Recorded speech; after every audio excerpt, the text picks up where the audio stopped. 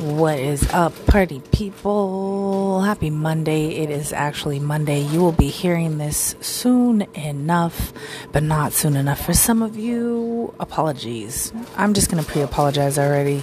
Number one, background noises you hearing in the background. I am live on location in the beautiful yet teeny tiny little town of Niles, California, driving back from outside lands. Yes, I made it through the weekend. San Francisco Bay Area, thank you very much for hosting me. Thank you very much for having me. And you know what? Thank you very much for just doing me right. Lubed up, tubed up, and ready to go. What that means, I don't know. It's the day after a 3-day festival. Some of you might call it a 3-day bender, but you know what? I didn't bend too much. I didn't. Still not drinking alcohol, although I am sitting in a bar right now. I'm enjoying a nice, beautiful glass of water because, yes, it is time to rehydrate. And far be it from me to leave you thirsty out here without an episode. So here we are. Be lucky, be happy, be joyful if you get 10 minutes out of me because I am in struggle mode right now. I won't say what I did or did not do, but I definitely had a great time. For those of you who do not do festivals, you might have a hard time feeling this. Imagine just going on a 3-day party bender. Like up all day, all night, out and about doing things. Better yet, it's a kid's birthday party. 3 days of your 3-year-old's third birthday party. How about that?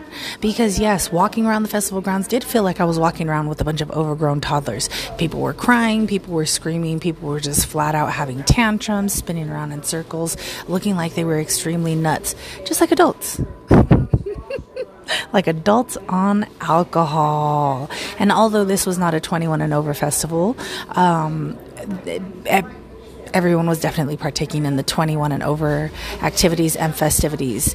What was really jarring to me was seeing kids, 14 and 15-year-old kids walking around looking like they were completely drunk and me being terrified by that. Well, they were. And they were not 13 or 14. They're full-grown, full-fledged adults, 21 and over, drinking, drunk. Most of them had a good time. Some of them bumped into me a little too often for my liking, but you know what? We all got it done. And the big star of them all was Carl the Fog. Carl the Fog. He's got his own IG. I told you on the last episode. You can look him up if you want to. The entire festival was cold and foggy and rainy. I'll say there were probably like 45-minute pockets in the very beginning of the day, well before 2 p.m. where the sun would come out. And everybody got enough of a sunburn to know that it was there.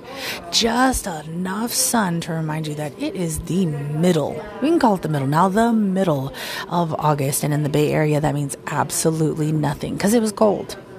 I had planned most of my outfits to be festival outfits. Thank God I brought 2 pairs of pants to wear. And I bookended them on Friday and Sunday. Saturday I wore shorts, but it was okay because on Friday midday, when we were freezing cold, I had to go buy a sweatshirt. And it's cool because it's an outside land sweatshirt. So it commemorates the festivities. It commemorates the 15th year of the festival. But it also kept my little cold ass warm. And for me to be cold, you know it was cold. You know it was cold. It was also rainy. Rainy and misty. It was dare I say it even though I hate the word, it was a very moist festival. The moistness was all over everybody at all times, everywhere. Which means I didn't have to do my hair much because it didn't matter. It wasn't gonna matter. My makeup and hair got less and less over the 3 days. I put in the most effort on the first day and then just started to give up because it was cold and rainy and wet. I wasn't trying to floss for anybody. Also, you won't find many pictures or videos because I did not take many pictures or videos. Unlike other festivals where I have spent my time taking pictures, taking TikToks that I'm never going to post, making videos for reels that I'm just not going to share. I didn't do that this time. I lived in the moment. I took in all of the music. I took in all of the people. I saw the sights. I heard the sounds, and it was a great day. It was a great time. It was a great weekend. And to be perfectly honest with you, even recording these 5 minutes is struggle mode. I am struggling, but the show must go on and I must put something out. So I will leave you with this. I'll do a better episode for you tomorrow, okay? Once I have time, once I'm not driving 6 hours back down home, once I'm not sitting here staring at a refrigerator full of Hell's Angel stickers. Yeah, the town is that small. And all respect to Biker Nation.